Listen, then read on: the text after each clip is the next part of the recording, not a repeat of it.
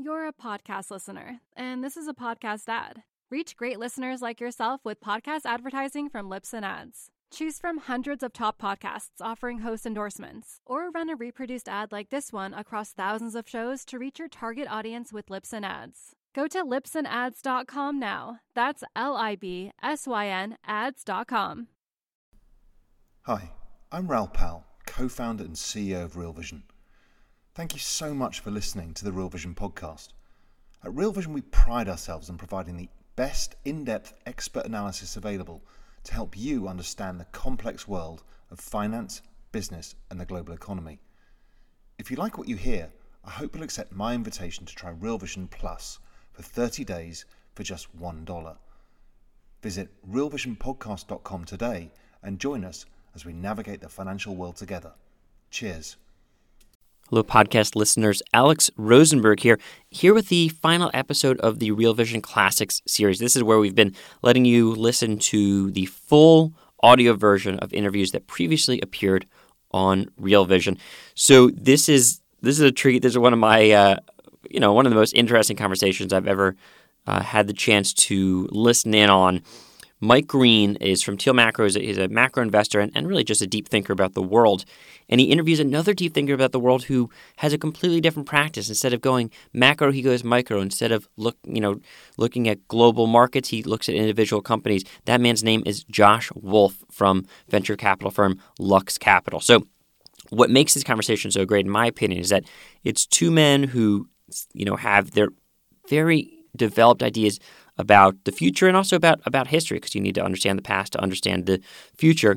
And they express their views in different ways, one with macro, one with micro, if you will, very micro, venture capital, not even publicly listed. So their discussion of what the future will bring is, I think, just so mind-blowing and cool, but also probably, very thought-provoking for investors of any kind.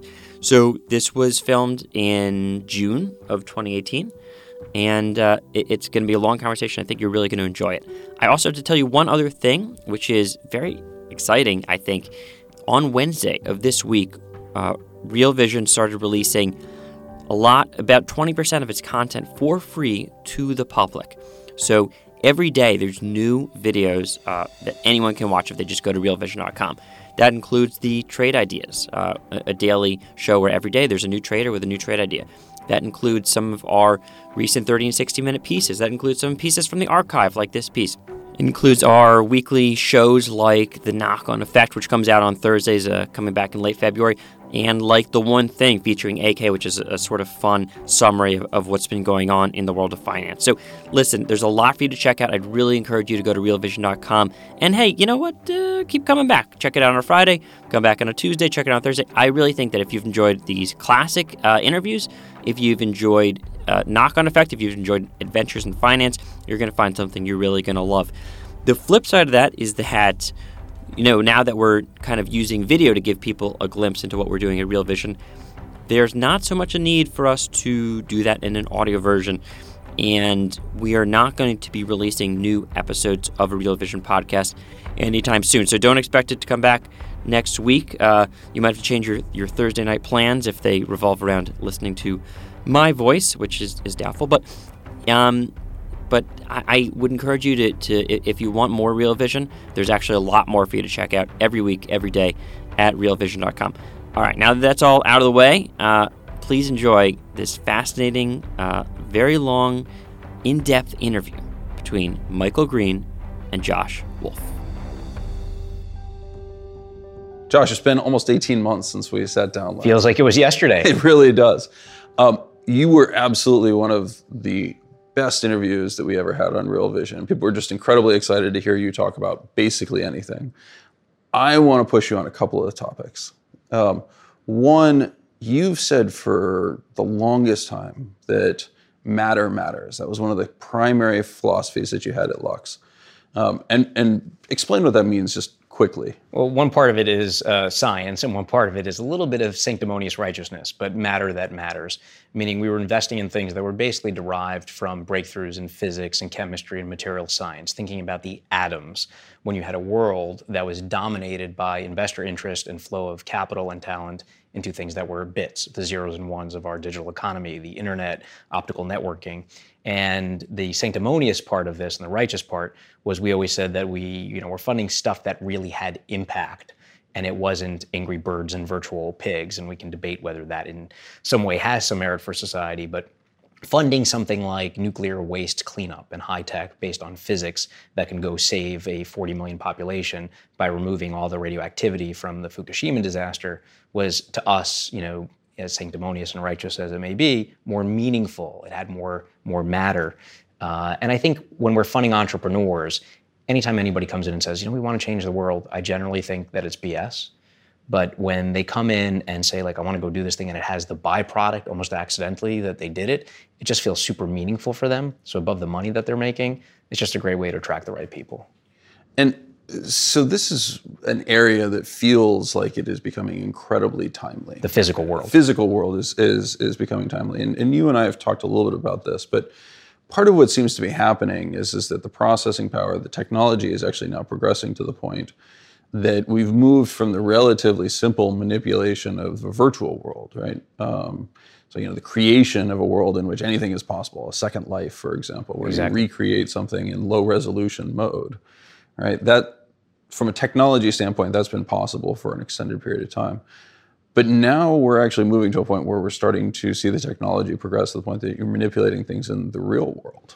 Yeah, so let's look at both of those, right? The blurring between bits and atoms, again, between the zeros and ones, and then the physical output of those is totally happening in a rapid way.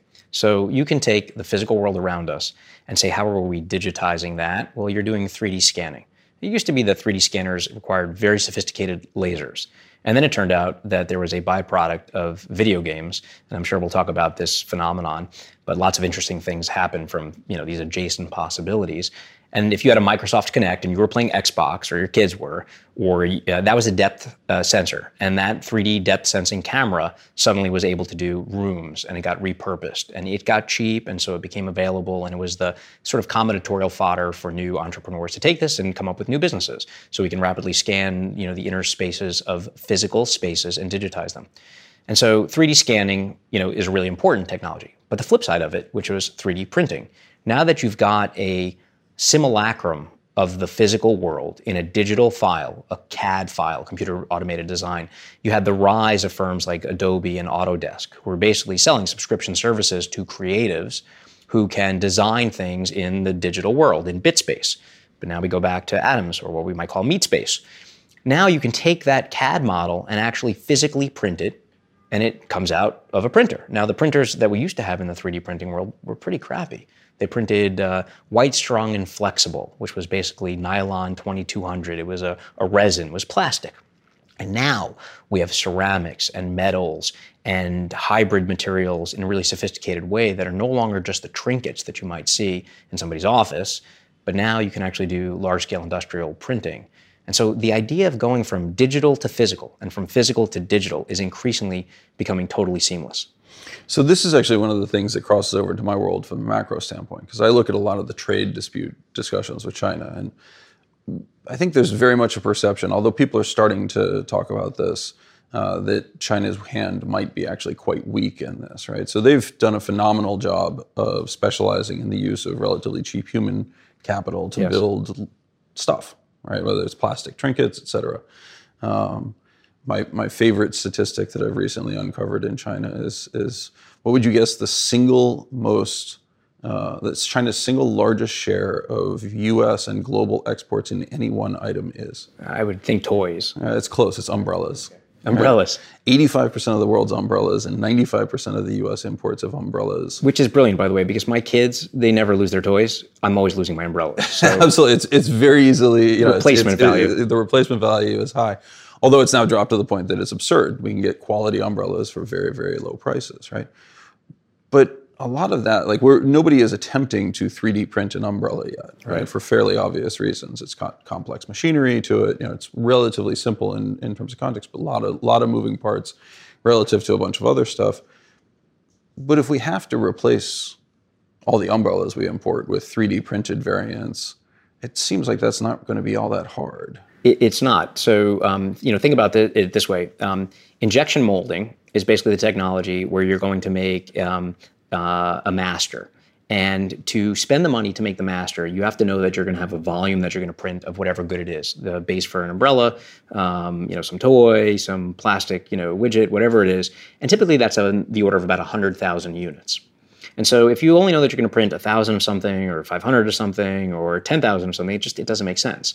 You need to have sort of large scale volume to be able to produce from a master. With 3D printing, if you're now just sending, instead of a file, which then is the master for injection molding, and then you're having a factory spin this stuff up and you're using cheap labor to assemble this, out of sophisticated 3D printers today, you can have fully assembled moving parts that, all the sophistication, the complexity basically goes into the software design at the CAD level instead of human assembly. But now you can print 1 of something, or 10 of something, or 100 of something, and you totally change the economics of manufacturing. And to your point about global trade flows, this is a really big deal. I mean, over the next decade, you will see billions of dollars, and then I think eventually it will be trillions of dollars. But over the next decade, billions of dollars that would have been caught in a port, or in a container ship, or sitting waiting for tariffs to be paid because this is being imported and exported. And it's just going to be digital files that are crossing the ocean. And instead of shipping into the low-cost labor and industrialized base in China or Laos or Vietnam or Cambodia, you're going to see it shipped to maybe a part of Brooklyn where there happens to be a bunch of very sophisticated industrial 3D printers that are able to print the 1,000-batch lot that otherwise never could have been done in China. Well, and this crosses over into, what people affectionately refer to Star Trek world, right? You're talking about replicators effectively. Right? I mean, you saw on the Enterprise, they would press a button and the morning coffee cup would basically be conjured, right? And so now you're basically pressing a button and your coffee cup can be conjured. You still need the coffee. That's not quite printable yet. But yeah, the cups are, I mean, there was somebody at one of our companies, Shapeways, that just as a fanciful thing, decided that they were going to produce and print a coffee mug a day. And they got ever more elaborate and sort of evolved into this very complex, almost non-drinkable forms. But you're only limited by your imagination. I mean, and today the technology, and this is actually a really crazy thing, there are tools like something called generative design. This to me is one of the most important areas of technology that I want my kids to understand. In the 80s, I remember my mother, she wanted me to learn golf and Japanese because those were like the language of business, and I didn't do either. And today, it's Mandarin and coding. And all I know is that in 10 years, it'll be something totally different, right? That parents are prescribing that just won't really matter. Generative design is a not well understood application of technology where I basically say, Mike, I need a hinge for a door, and it's got to go from this to this angle. And, do you have that in stock? And you're going to say no. Well, now I can actually go to the computer program and it can generate mathematically. It can evolve, looking at all the different possibility spaces and looking at the constraints and the weight and the price that I'm willing to pay and the material design. And the computer program will basically evolve the part. And then you can print that. So what that means is that we're going to basically be putting in the problem. The computer is going to be designing the thing that normally would look like these platonic solids in geometric shape. And the world is going to start to look more like H.R. Geiger and this sort of flowy architecture as opposed to the rigid structures that we have. And I think that's also going to be profound just in design and architecture and building and product making. Well, that's a classic challenge, right? I mean, why are houses built the way they're built? Because right angles are very easy for unskilled laborers to measure. And 2x4s are easy to produce and consistent. Yeah, absolutely. And so all that begins to change in the world that you think is relatively near ahead. And not only near ahead, but I think you're starting to see it in small forms. This hinge is an example. There's a part for BMW that's being made by one of our companies up in Boston called Desktop Metal, which produces 3D printed metal. And it looks like it's out of an Alien movie. It looks like Gaudi would have designed it. I mean, it's organic, it's flowing, which makes sense, right? I mean, Mother Nature and evolution designed all kinds of complex structures, but they don't look anything like these right-angled, platonic solids. Well, and this is, people forget, right? This is part of the way in which architecture has developed. Skyrises, which are, skyscrapers, which are all around us, are a byproduct of new innovations in metal, right? Yep. The introduction of metal frames and rebar forms and rebar, et cetera, right? All of that changed capabilities. Simultaneous development of elevators made it possible for people to move up and change the structure of our cities. And so you're seeing this dynamic of matter matters and this intersection of the digital and physical world now coming together. again, like you think this is really about to change. You think this is important. Well, you hit on something important too, because not only can, do the materials matter, but computers matter, right? And the ability to use computers to search through the possibility space of new materials, combinatorial possibilities in chemistry, that's something that really has only existed in the past decade or so. So the ability to find the next implication, you go back to The Graduate, right? I've got one word for you, plastics, right? So, it's going to be all kinds of new polymers, and it's going to be composite materials and things that are going to have interesting strength properties combined with interesting thermal properties. And that's going to play a role in semiconductors. I mean, if you take something like indium tin oxide, okay, complex combination of materials, what is it? It's transparent glass that we use. This didn't exist 20 years ago. All of our phones, all of our iPads, all of our touchscreens, you have clear, transparent, conductive material that you can touch and tap and is basically sending a signal to a computer that you can look through. I mean, that would have seemed like magic 30 years ago. And that's only because of innovations in materials. So I think in 10, 20 years, I mean, the new possibilities that we're going to derive from new material combinations, much of which are computationally discovered, is going to be enormous. So how do you think about the process of unseating the incumbent in that, right? Because a skyscraper takes an extraordinary amount of permitting. It takes an extraordinary amount of accumulated wealth to build in the first place.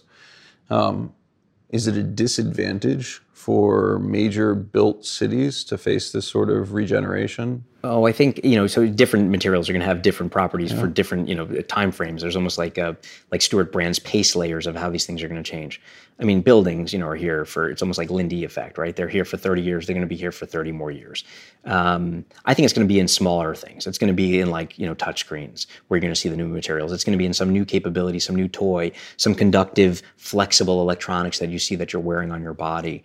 I don't think that the threat really in building materials is going to be, the big, huge one. I think it's going to be small manufacturing processes, new products that didn't exist before, apparel, textiles, things where a smaller scale can end up having a big impact. So I agree with that, and it was a little bit of a leading question in part because you've often used it, and others have used the expression, the future's already here. It's just not evenly distributed, right? Totally.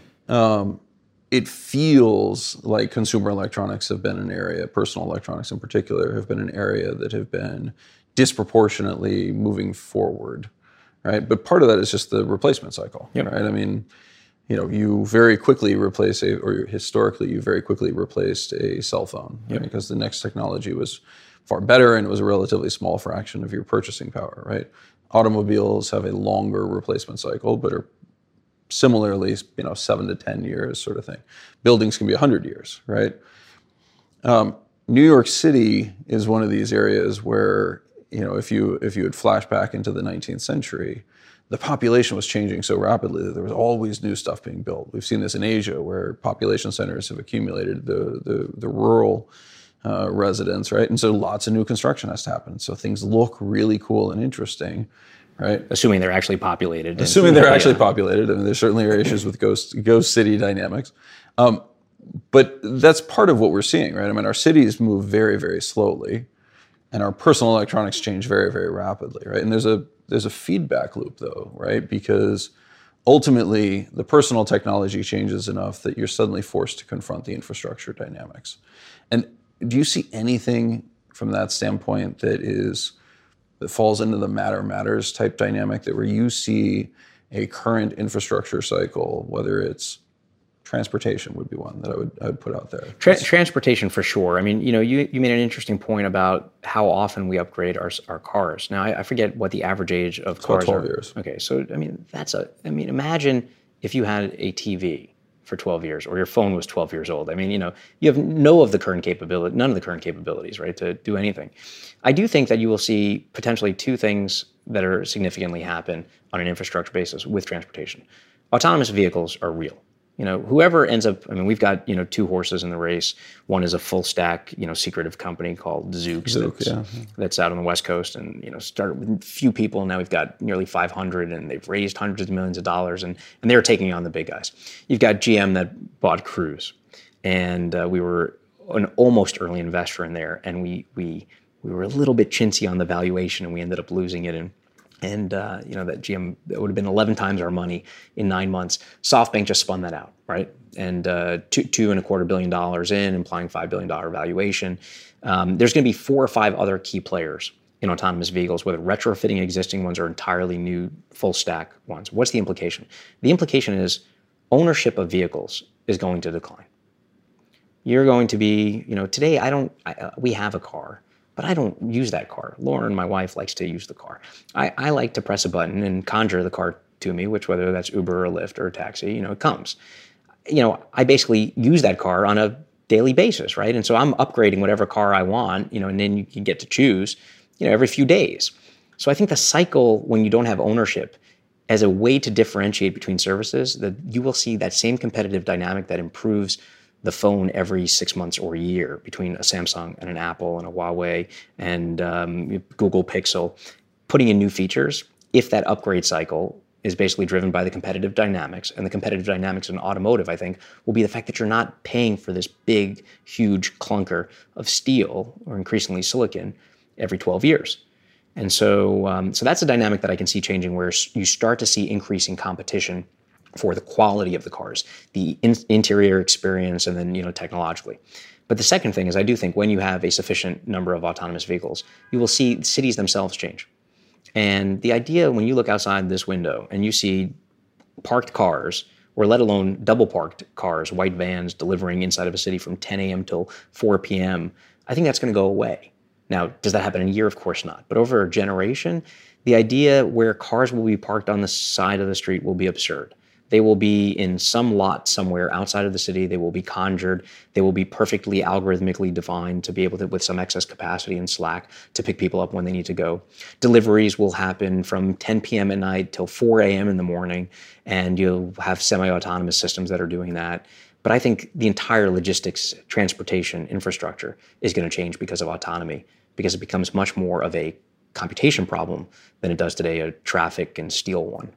So I completely agree with you. I actually think part of the reason, I have a variety of theories in terms of why wages have not appreciated in the way others might have expected. But one of them for me is certainly this dynamic of humans intuitively understand this, right? So if you're a delivery driver or you're driving a truck, you recognize that every time you raise your price, right, you're bringing the end of your job closer. Interesting. Right? That's a great way to put it.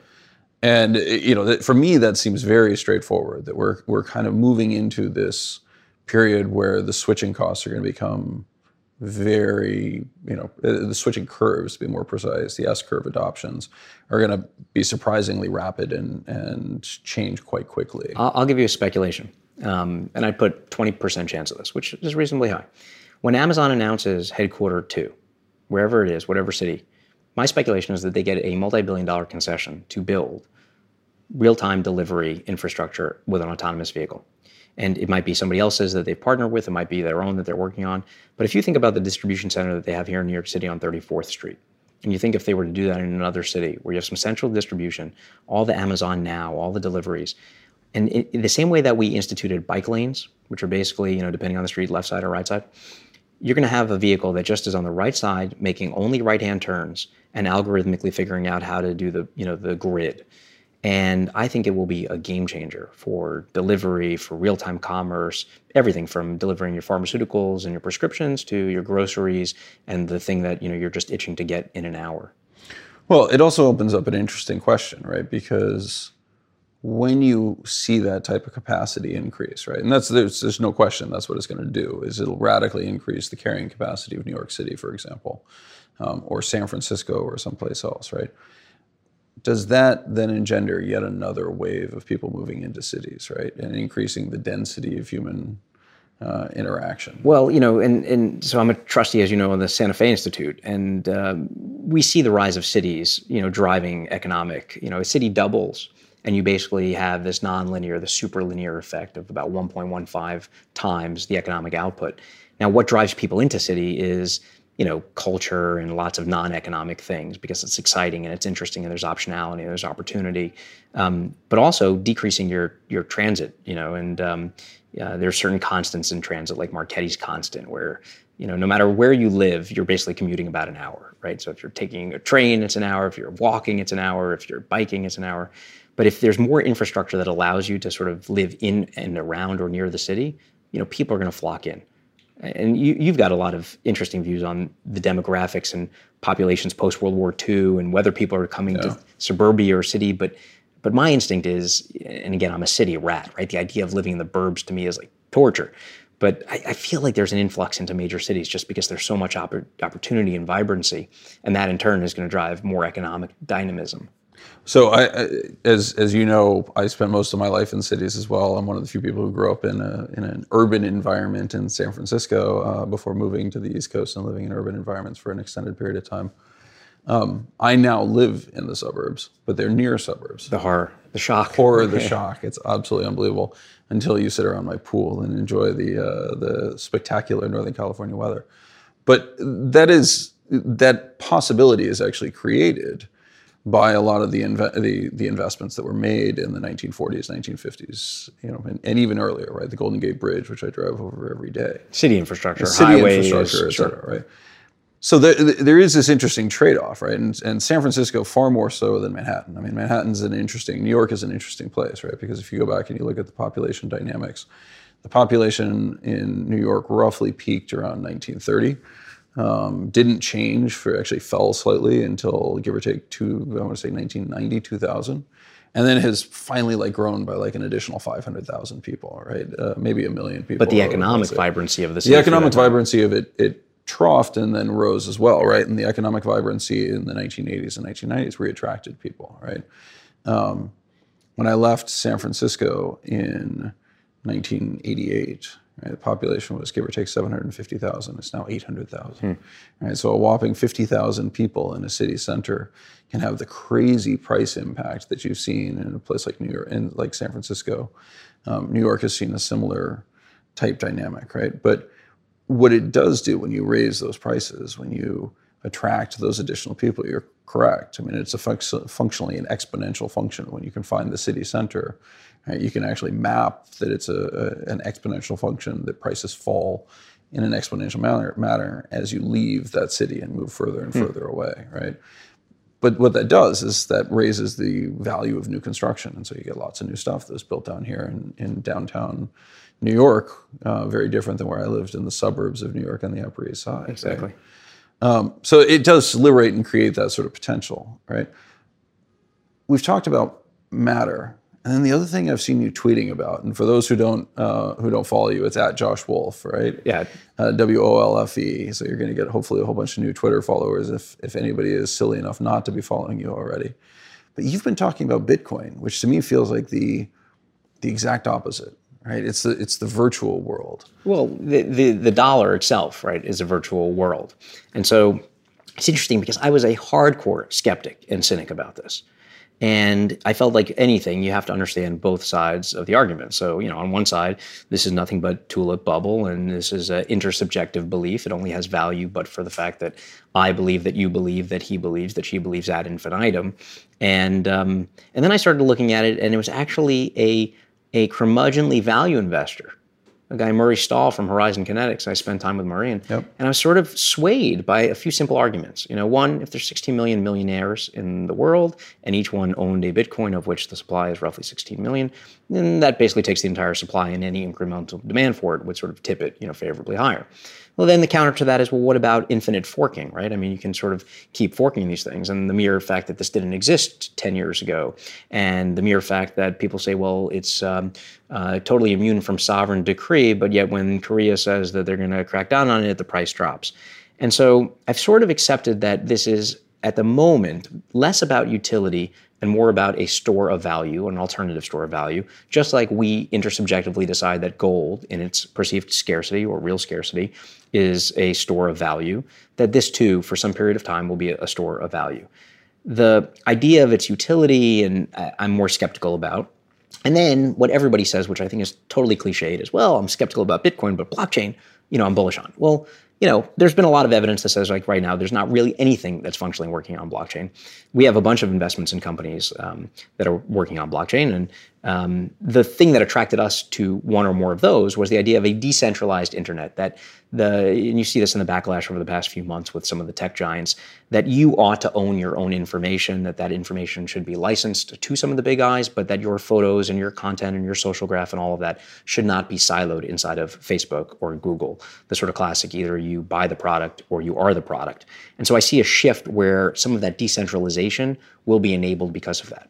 All the people, though, that come and pitch us, we're going to use blockchain for healthcare records. We're going to use blockchain for mortgages. We're going to, it's just like an endless supply of people that are proposing that this is the answer to market X. And usually our first question is, well, why couldn't you just use an Excel spreadsheet?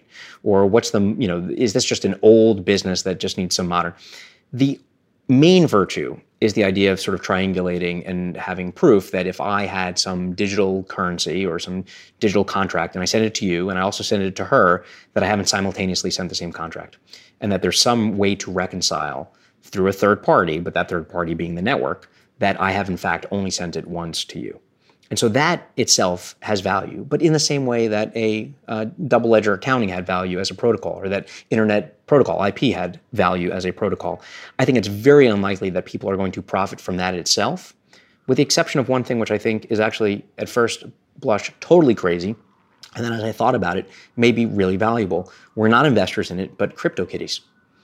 This was, ridiculous. This is like Tamagotchi collectibles, One of the things is CryptoKitties. Yeah, right. So when I first heard about this, I said, this is the most ridiculous thing. But then as I thought about it, I said, this might actually be genius.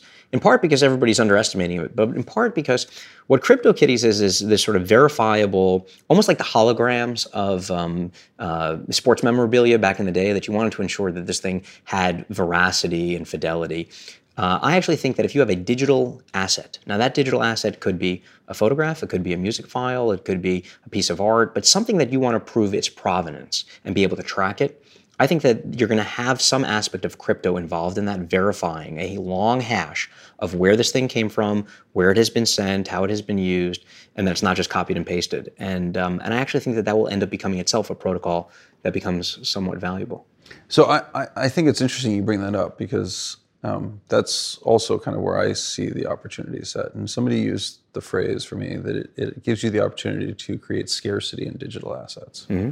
Right? Because digital assets by themselves are obviously quite duplicatable. Right? It's very easy to make a copy of something. Which itself, by the way, has another facet that I think is quite valuable. And I'm not sure if a single company is going to profit from this, or it's going to be a feature from the big ones.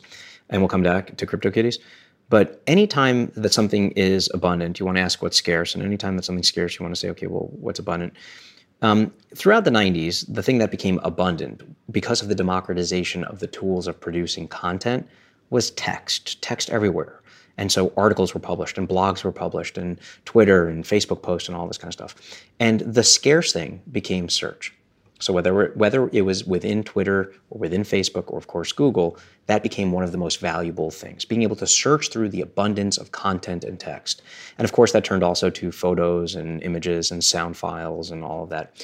Today, with the ability to produce of questionable veracity an enormous amount of content, again, I think the valuable thing is search, but the search is for truth.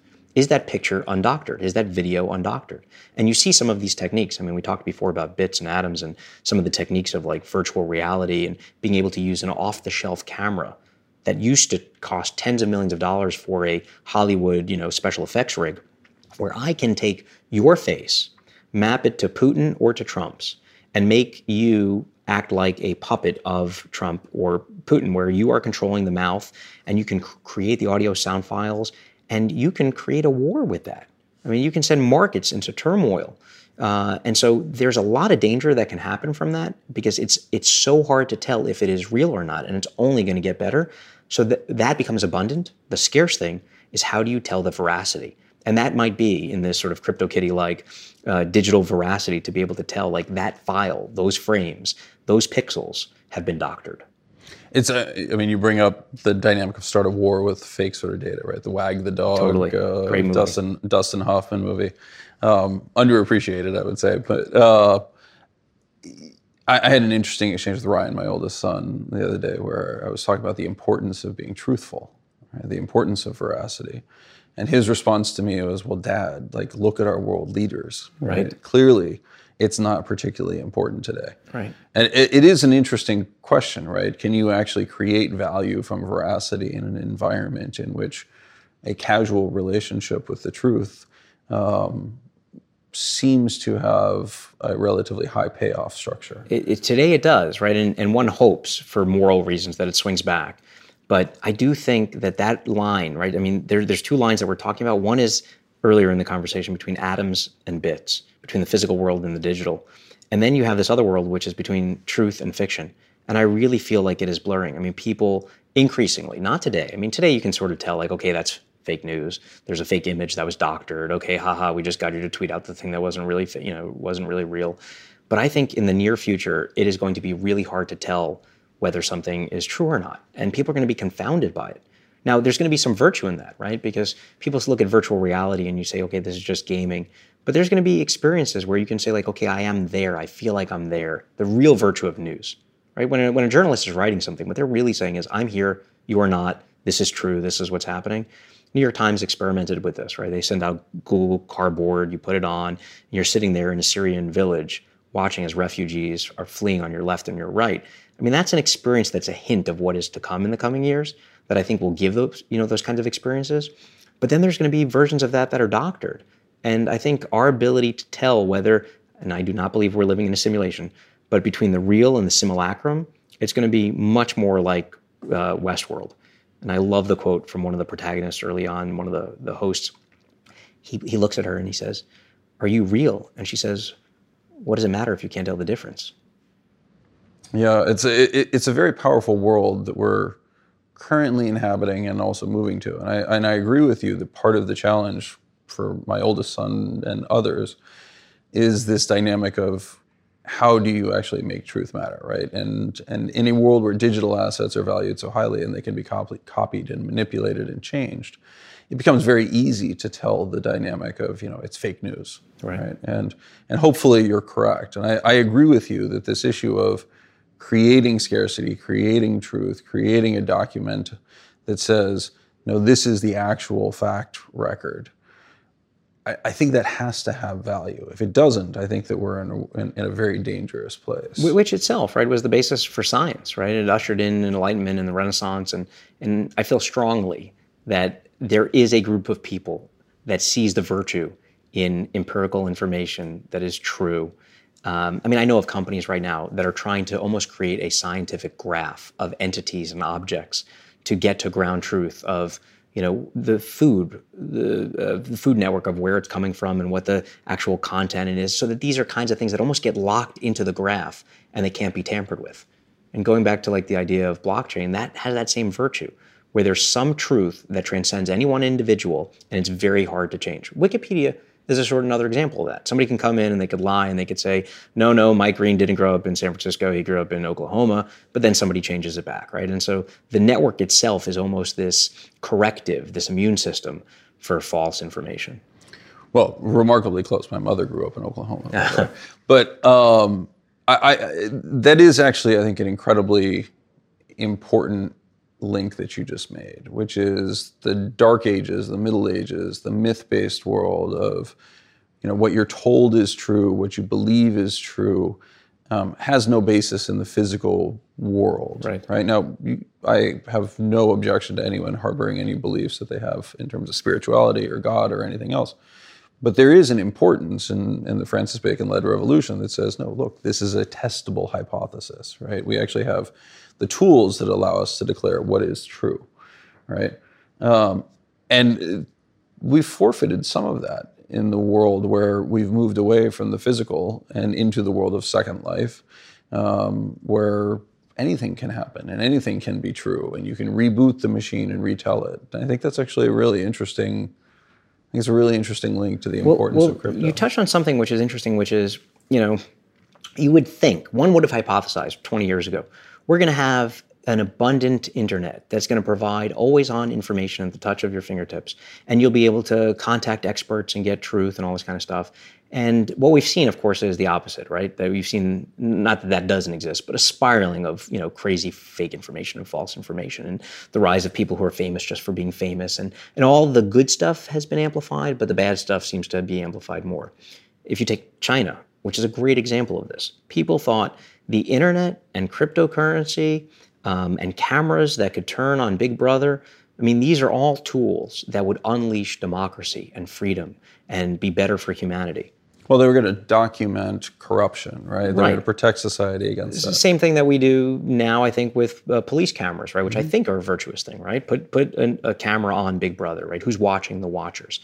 But it turns out, and I just got back from China 10 days ago, this is not anything like a state that fears technology. This is a state that loves technology. Technology is a tool to surveil and suppress like never before. And so you walk into a building and within 3 minutes, you're identified in every corridor and facial recognition. When I landed, Lauren asked me to get a burner phone and, within 2 seconds, I'm fingerprinted, face is captured, I'm paying for stuff with my face. Like I was done. I'm in the system, right? I've given myself over to the information gods. But that turns into a system that not only knows who you are and where you are. In the US, when we're using our phones and Snapchat and your kids are putting the little panda face on, laughing, and little rainbows coming out of their unicorn mouths, it's all fun and games. In China and in Russia, we know that all of that goes to central databases. And they know who you are. You've been pixel sucked into the system. They know where you are. They know your phone. They know your coordinates. They know who your friends are. They know your social graph. And as you get a digital currency, which I think is inevitable with China, then you'll be able to track every financial transaction. And you already have rating systems where, based on who you are associating with and what you are saying or not saying about the government, whether you are on time for work, whether you've done benevolent good deeds, the government is able to basically gamify a point system, and you will be denied access to the concert ticket or the seat on the train or on the airplane or a loan.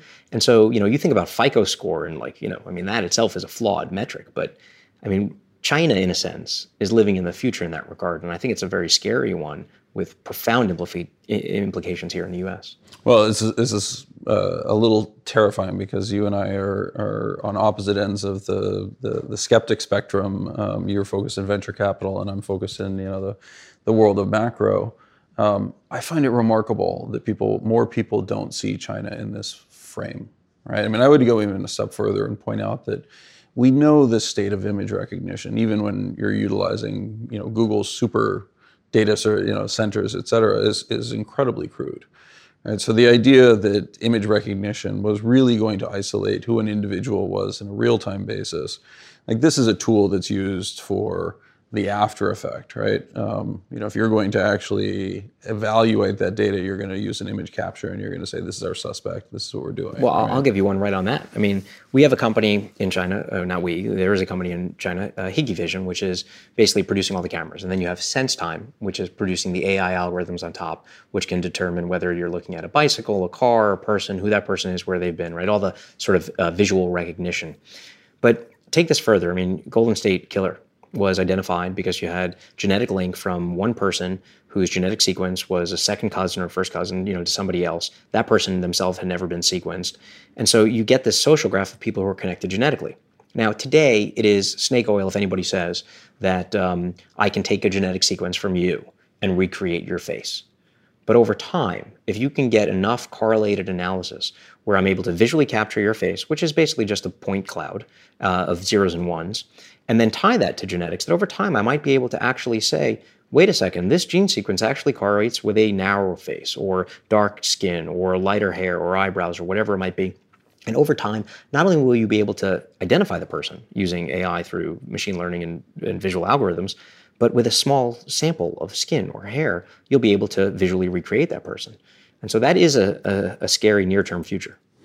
I'm a little bit more skeptical than you are on that because I do think that there is a dynamic of environment versus genetics that plays an extraordinary role in our visual appearance, right? The sunburn you received as a young child, your debatable skater do, it's an amazing skater do. It is an amazing skater do. No, but look, Apple, would you have thought 5 years ago that you could unlock your phone with your face? Or yes. That you could pay? Really? Yeah, I wouldn't have been surprised by that. No. See, I was surprised by that. I didn't think that the facial recognition algorithms would be good enough to really distinguish me from somebody else. But they're really not, actually. If you if you were to present that image, and a number of hackers have done this, right? If you were to present that image with a close approximation, right, your doppelganger in the world, that it would still unlock. It's still going to unlock. But right? that itself will only improve, right? It will, right? But it also becomes a question of like, does it suffice, right? And by and large, the risk that a doppelganger to Mike Green, that somebody has made the mistake of, too much sun exposure and debatable, alcohol consumption at various stages. We got to get you the skater do. We got to get a skater do. But to me, these things, they feel like magic. Yes. And I mean, we've talked about technology as indistinguishable from magic. I mean, the most advanced kind is.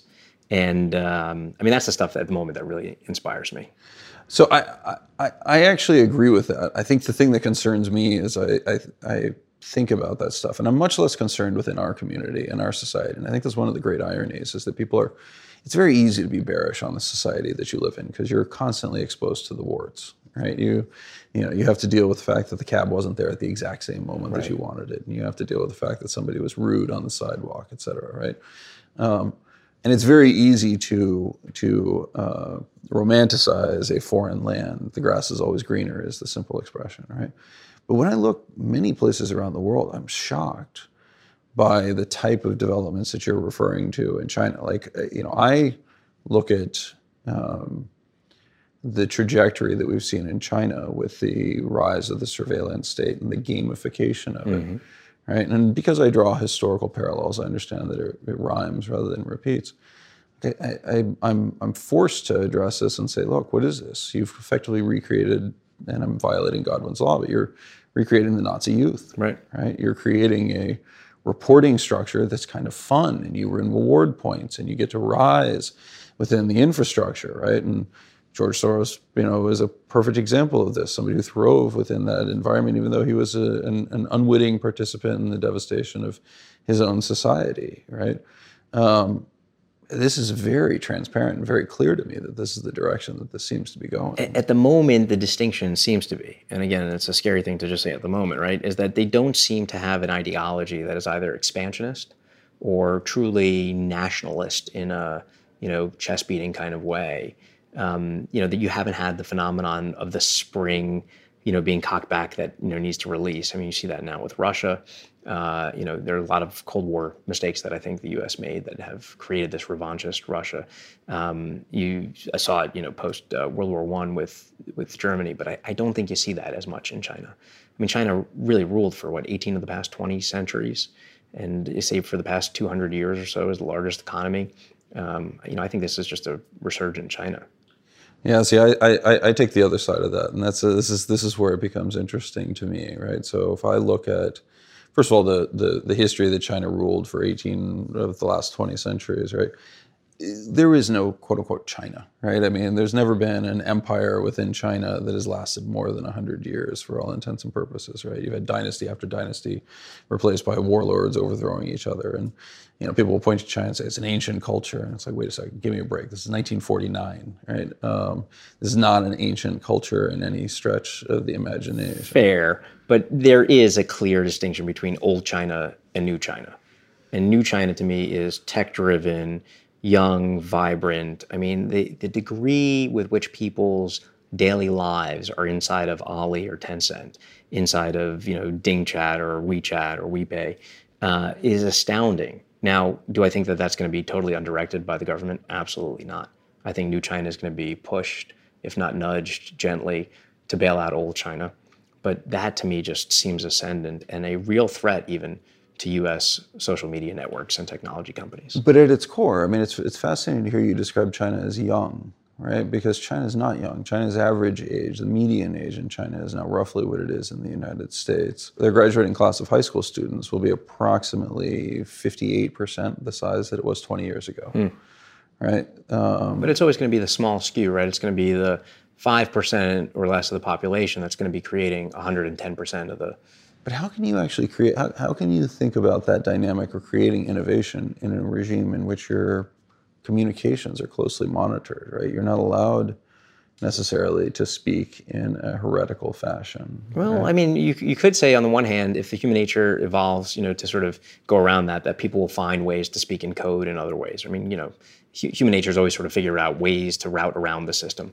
But I think that part of it is people growing up used to it. You know, they know that they're being watched. They know what they can and can't say, and they seem to be thriving in spite of it. And I think if all of this creates convenience, I mean, it is to me the ultimate trade-off, right? All technology, convenience, privacy.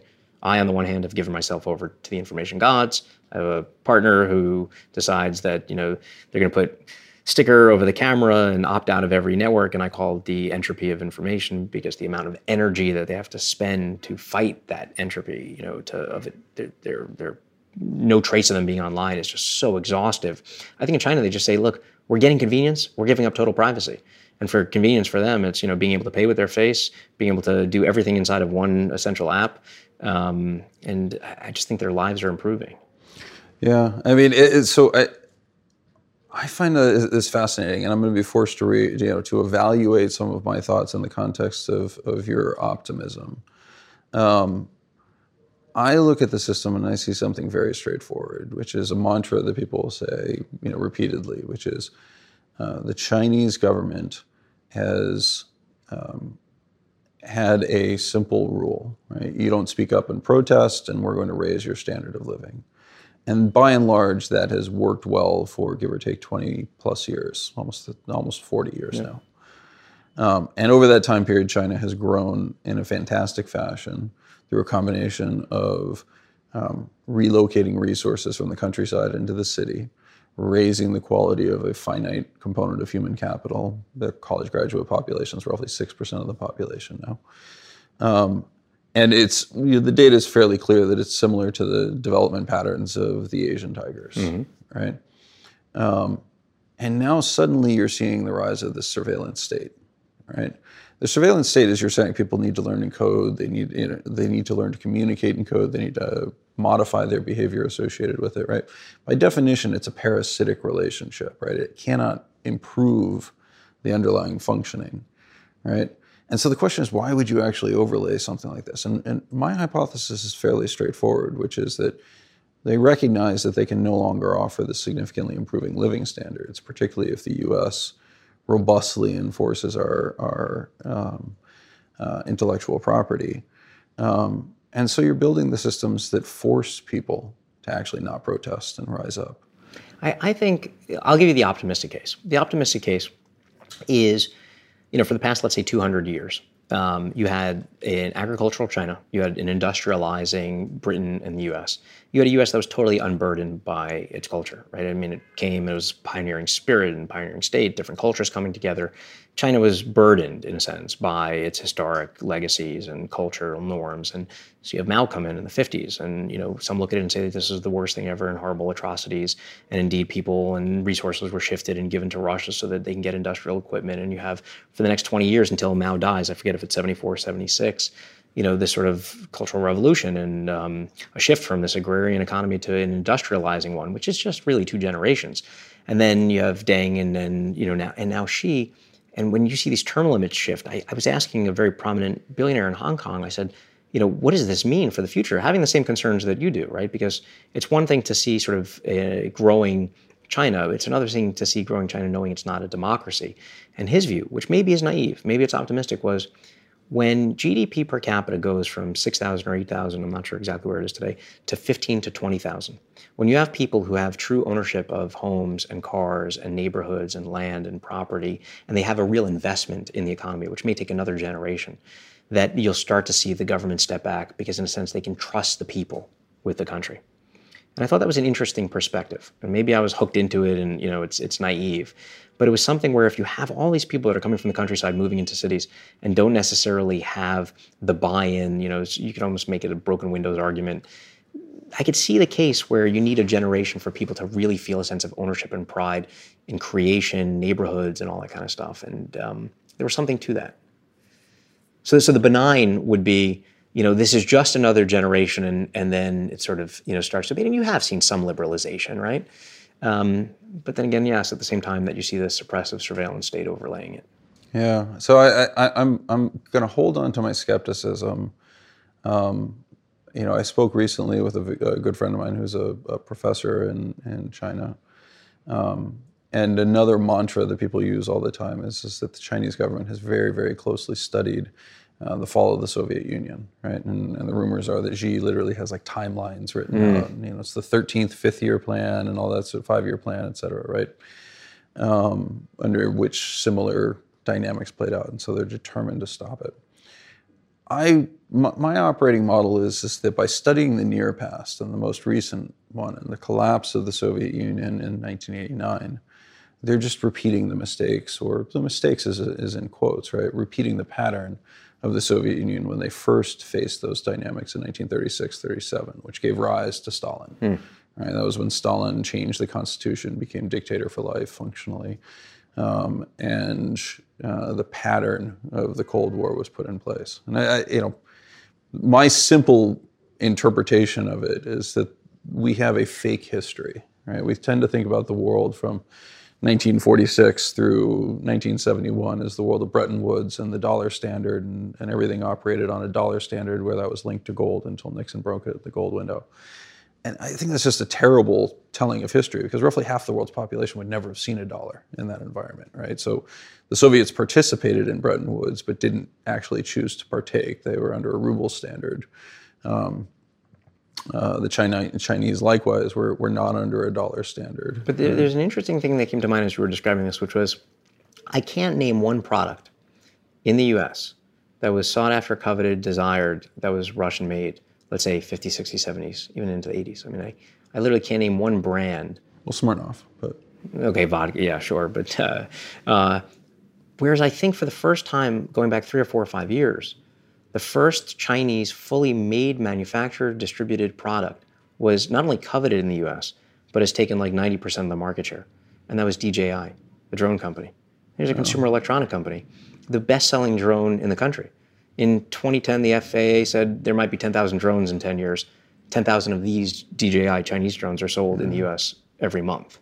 So that to me is the first. And the one that I see on the horizon, which is both scary and frankly inspiring, I would say that China lacks something that we have in the U.S. And because they lack it, they're going to be ascendant.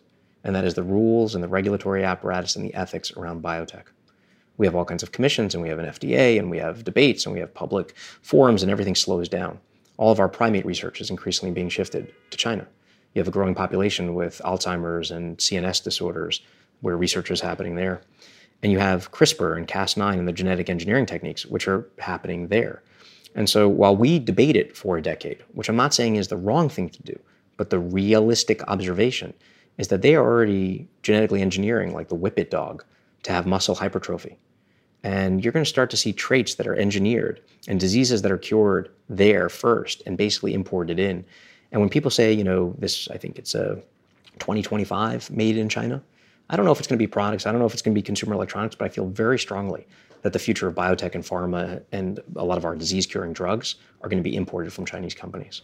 So it's interesting that you say this and that you focus on that, because what I'm hearing from you is the same thing you would have said about sports research in the Soviet Union, right? And remember Rocky IV, I think it was, right? The fear of the Soviet Union, right, was giving way. I want to say this is 1984 approximately.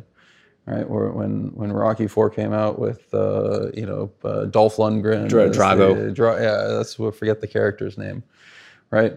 But this was the general view, that because the Russians were unbound by the rules and conventions of American or polite society, right? That they would be ascendant. As you were saying this, the Captain America and Superman themes, right, rose in response to American fears that the Nazis and others were engendering a legion of super soldiers, right? So I'm just incredibly skeptical that we need to actually be concerned about those issues, and that it's far more important to us to actually be focused on the moral and ethical dynamic, in part so that we prevent the risk of something like a paperclip world, right? Where we've just done, it was just one mistake. Right? We didn't set a constraint, and then it goes off in a very wrong direction. And so I'm actually much more hopeful about the rules of debate in polite society. I think we're still going to be the moral arbiter and sort of the cop of what people ought to be doing. I just think that some of the biggest advances and a lot of the money is going to be made in China. Well, that is certainly possible. There was a lot of money made by Politburo members in the Soviet Union. That's true too. So I want to change gears and push on a couple of things that you've talked about in the past and some of the things you focused on recently. One is you brought up something, you said you became entranced by magic. Yes. And tell me about this. Well, it's dangerous as an investor because when you see something, first of all, that confirms a hypothesis that you have, that's sort of dangerous because you're like, okay, I'm looking at exhibit A of what I think. So, having disconfirming evidence for that would be valuable, and that's where the partnership comes in. But then you meet the founder and you fall in love, and then it's doubly dangerous because now I'm just being entirely driven by emotion, right? I'm like, okay, this is the future.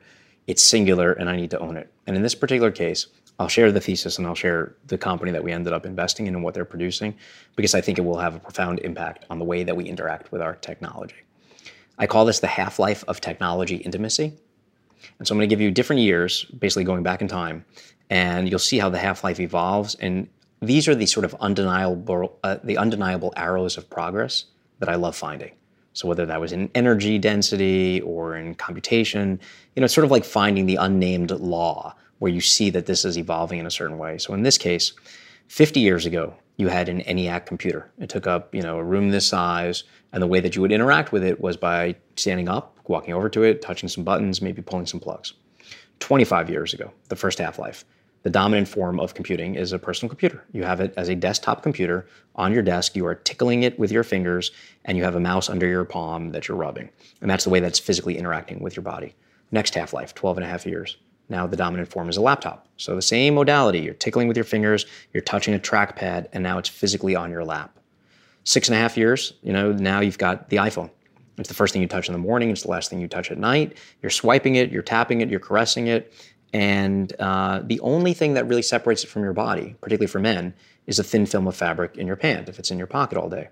3.5 years ago, you've got an iWatch. Or maybe a Samsung Gear, but now it's in constant contact with your skin. $25 Chinese knockoff of a Fitbit. Going back to China, there we go. So, and then a year and a half ago, you've got AirPods that are in your ear, and sometimes people forget that they're in there. And you can see the undeniable technological trend is that technology is becoming more intimate with you, it's becoming closer to the body, and it's conforming more to the way that you interact, more humane, even though we bemoan how technologically obsessed we are. You see it with Siri and Alexa and voice. We're just using our natural voice to communicate with computers. And what I'm doing right now, I'm gesturing, I'm using my hands. This to me is the future of how we're going to interact with our devices. You had to learn, like on Mavis Beak and typing, my kids are learning this now, how to type on a QWERTY keyboard, right? It's self-organized to slow people down from an archaic typewriter. You have to learn how to swipe in 2 dimensions. So with this thesis in mind, I get introduced through a PhD professor that we backed in a company. That company was doing something to reverse engineer the gut-brain axis in biotech. And we ended up getting some big quant funds that came in to join that company. It's called Calliope. That scientist tells me about a guy that he was advising. Now, this is a guy, he's got 18 siblings, which itself, I know these can be interesting. 10 of them are biological, 8 adopted, into the family. He ended up being Bill Gates' right-hand guy through the 90s. He was a prodigy in science and math and 18 years old, doesn't go to college, gets handpicked, joins Microsoft, single-handedly ends up coding Internet Explorer. And is Bill's right-hand guy also through the DOJ monopoly trials. Makes a bunch of money, retires, does another company, takes that public called OpenWave, basically invents the mobile browser, made some more money and retires for the second time and then decides to actually go back and get a college degree. Goes to Columbia, studies classics, and then gets a PhD, as anybody might, in neuroscience. So for the past decade, he's basically studied a technology called myoelectric signals, which is being able to detect your actual neurons that are firing from the arm. So with a simple band, and today it's kludgy and has wires on it, but in the future it'll be as bespoke and invisible as a wristband watch, a watch wristband. He can detect your intention as well as the signal. So when I decide to type, my brain is saying, I want to type the word Mike Green. And my fingers go, and I physically do that, onto a device as an output, and the device then inputs it into a computer. But I don't need to do that anymore, because if I just think the thought, I'm firing the signals, and the machine can pick that up without me actually having to type on the keyboard. And so the first demo that I did with this guy and the company that he founded called Control Labs was sitting and typing on a keyboard, and then he pushes the keyboard away, and you're sitting there typing in free space, and it's just able to do it. And then you can restrain your hands and you can think about typing and the words are popping up on the screen, which is insane. So this to me was a preview of the idea of a universal controller. That if you're wearing one of these things on your wrists, you walk into a room and you want to put on the lights, you might just tap your fingers together. You want to put on Spotify, you might have a different motion. And your motion can be training the computer to do something different than mine. I might want to just tap my finger, you might want to snap. And then I want to switch songs, I just make a gesture in free space like this. I want to make it volume louder or lower. There's a lot of things that voice is amazing for. But try manipulating or resizing a photo or editing a video. We use our hands to do these things in three-dimensional space. And I think we are going to be controlling our homes, Internet of Things, our vehicles, robots, all by gesture. And today, you require a camera to detect gesture. And in the near future, it's going to be detecting directly from your neurons. And this idea of human-computer interaction is going to be ushered in way faster than anybody thought. And it's not going to require ridiculous, Elon Musk implants into the brain. Well, you brought up ridiculous and Elon Musk, which gives me an entire tangent. But I repeat myself. But yes, exactly. So I guess the question that I would have on this, right? And so first of all, it's extraordinarily compelling when you think about the idea that the computer is capturing your intention, right? Do you still need to be trained? I mean, if you think about it in the context of if my intention is to type Mike Green, don't I actually have to still take Mavis Beacon typing to be able to have the intention of typing Mike Green? So this was the crazy thing. The answer is no. You basically are going to use this for like 10 seconds, and it's going to detect based on you changing because you're frustrated. It didn't work the first time, and it will quickly learn what your intention is. So that's extraordinary. I mean, you really are describing a form of magic where my frustration becomes a feedback mechanism. Now, I mean, where this becomes simultaneously frightening and incredibly exciting is to imagine the potential if you put this on the hands of a small child. Small child, paraplegics, people who have lost their feeling but have phantom limb syndrome where they're actually thinking that they're moving but they don't actually have the digit. The founder has even imagined, we evolved 10 fingers. But what if you had robotic arms where you could mentally control not just a avatar of your hand, not just in virtual space, but a robot elsewhere, and I'll give you an example of that, but that had 6 fingers or 7 fingers, and that you could actually think about moving a 7th finger. And so that sounds like total sci-fi craziness, but it's real. If I'm away and I want to go into my home, I can go log into my Nest cameras. I can, my drop cam or Nest cams. I can change the thermostats and the temperature. But if I wanted to see if I left something in a drawer, there's no way for me to do that. But if I had a small multi-axis gripper on a simple Roomba that could go and navigate, and then remotely I put this on and I'm able to manipulate this thing in three-dimensional space, I mean, it's going to open up all kinds of possibilities. And I think that once you put this out there and people start inventing stuff around it, it will completely change the way that we interact with computers, going back way beyond what the mouse or the keyboard or buttons or clicks or levers or anything that we use today. It's just literally going to be gestures. Well, assuming the access, assuming it can be manufactured cheaply, assuming that it can be replicated, and technology obviously favors that conclusion. I agree with you that actually, it does cross over, right? But you used an extraordinary analogy, right? Where you said, imagine having a 6th finger or a 7th finger, yes. Right? And you also used the science fiction analogy. Both you and I are science fiction fans, in part because it's it's an expression of somebody far more creative's imagination of what could potentially happen. And that gap always shrinking, right? That gap is shrinking, and sometimes it's shrinking because technology hasn't pushed it far enough ahead, right? I mean, the golden age of technology of science fiction arose, 1940s, 1950s, I would imagine, or I would hypothesize, because technology suddenly opened people's eyes to, my gosh, so much can change, and so many things that we take for granted may change. But that type of interface really does actually start to change it, right? Because no longer do you need to fill in with a number 2 pencil on a standardized test. No longer do you need to learn how to type, right? And I focus on the kids because they will be the broad scale. Paraplegics, while certainly important, and somebody who's lost an amputee is certainly an incredibly important audience, but it's by definition a very small fraction of our society. Increasingly smaller. On the sci-fi front, Minority Report, sort of imagine, Tom Cruise swiping through, right? But he's wearing gloves. Yeah. They didn't even imagine a future where you don't need to wear gloves because it can detect your neural response. And kids, you try to put a controller for an Xbox, in front of an adult and say, okay, go fly a drone, or go perform robotic surgery. The kids can do that, but that was the thing that parents were always bemoaning. But I think the interfaces of the future are going to look like this, and it will be. And they're far more integrated. Totally. But I mean, you are correctly expressing correctly. I don't have the capacity to articulate whether it's correct. It certainly feels valid to me that we should be highly skeptical of the idea that there'll be a direct neural implant, for example, because the neurosystem is incredibly robust. And I just think it's creepy, the idea that you're going to perform surgery and implant something into you in your brain. I mean, we of course have cochlear implants and we have knee implants and all kinds of things, and people will feel more comfortable with that, but it's not necessary. Today, if you have an iPhone and you hear a song, you hold up your phone and you pick up a signature of that song through Shazam or some other app like that. This is just producing a signal. And the key is to be able to detect that signal, be able to know what is noise and what signal, and then be able to translate that into some output. And you can do that today. Well, and I use this example. There was I probably said this one to you before, right? Because it just resonates so strongly with me. There was a study done a couple of years ago on college students, and the conclusion was the internet gives false confidence to students in terms of their body of knowledge, right? And so they created a control group and a standard group. The control group did not have access to the internet. The experimental group did have access to the internet, and they were asked, what's your confidence in your ability to answer a series of questions, right? The kids who had access to the internet, of course, were more confident, right? Because they could Google all the stuff, right? And then after they do the experiment again, they repeat the experiment, but now they've pulled internet access from everyone, right? And the group that had access to the internet expresses too high of a confidence, yes, right?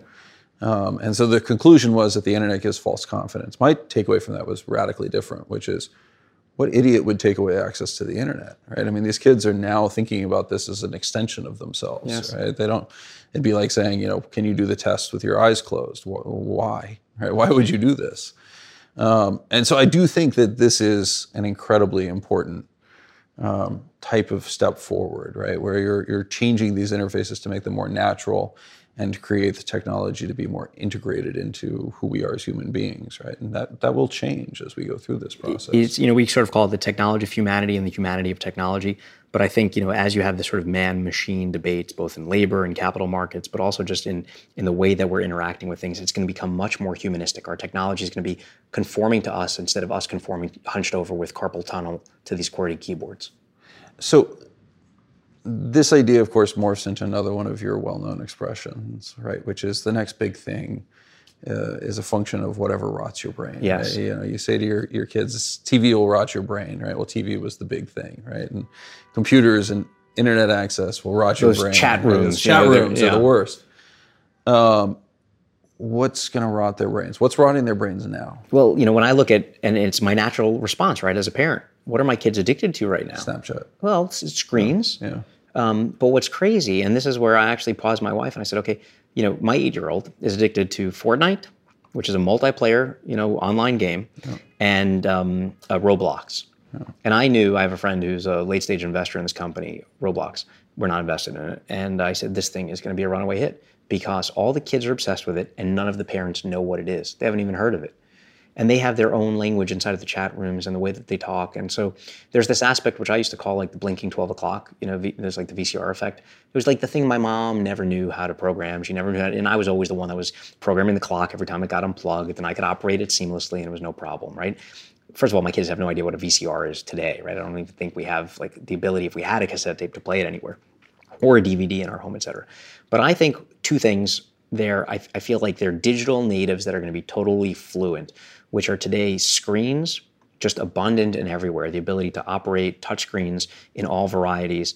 You see this example of even a 2-year-old baby. There's a great YouTube video of the baby when they're looking through a physical magazine and trying to tap onto the pictures and resize them with their hands. They're frustrated that this analog pulp thing doesn't behave with the intuitive physics that they have from the digital world.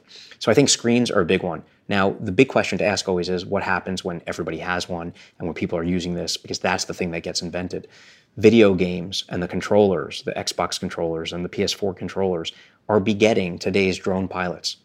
And whether those are fanciful things for like drone racing league or serious military operations, those are people who developed eye-hand coordination playing video games. Same thing for surgical robots. Today, a surgical a robotic surgeon is training the robot on something that looks like an Xbox controller and then haptically, the machine is learning and able to train other surgeons. So something like video games, where parents were saying it will rot your brain, is begetting drone pilots and robotic surgeons. And I think screens and all the multiplayer stuff that is happening, you will see what today looks like crude and doesn't make much sense, a Second Life or virtual reality and massive online communities. I think it's going to take off. And I think that they're going to be much more lifelike, much more simulacrums of reality. And I think that our kids are going to be totally native inside of these. I don't think it's going to be VR headsets. I think the kids are too distracted to be inside of something for 15 minutes, just focused on one thing. But I think it's that fast twitch, being able to switch between different things in a rapid environment. I don't think that is a vice. I think it is a virtue. Every book today is saying, kids' attention spans are too short. They don't write, they don't read. I don't think any of that is true. I think they read, they write, they consume. The language and the syntax changes, but they're communicating more than ever, and I think they're consuming more information than ever. And if you actually sit and talk to young millennials, I actually find that their values and their intellect is like way better than the stereotypes, prescribed to them. Yeah, I'm very much of that opinion as well. I mean, I see with my own kids a far more heightened sense of community, a far more heightened sense of humanity in a broader sense than was certainly present in our generation. And I agree with you that you got to be very careful in looking at the screen time and looking at the short attention spans but quick reaction function that kids are developing. With too much skepticism. There is this issue of thinking fast and slow that we need to be able to develop both.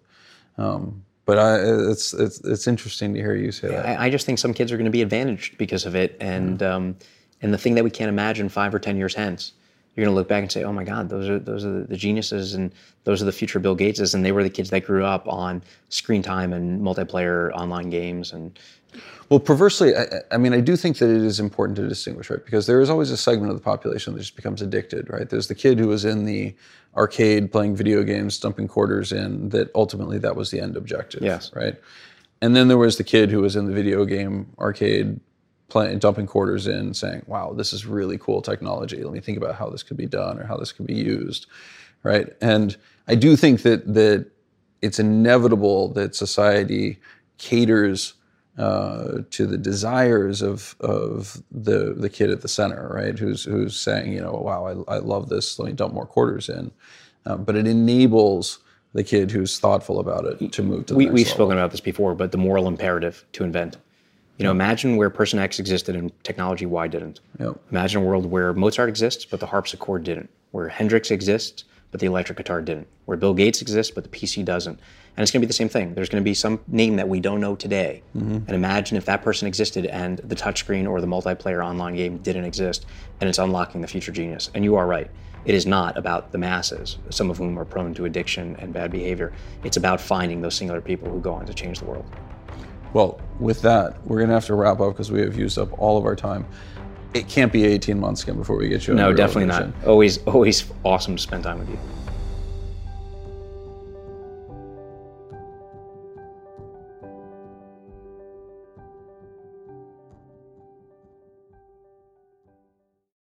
You're a podcast listener, and this is a podcast ad. Reach great listeners like yourself with podcast advertising from Libsyn Ads. Choose from hundreds of top podcasts offering host endorsements, or run a reproduced ad like this one across thousands of shows to reach your target audience with Libsyn Ads. Go to libsynads.com now. That's LIBSYN ads.com.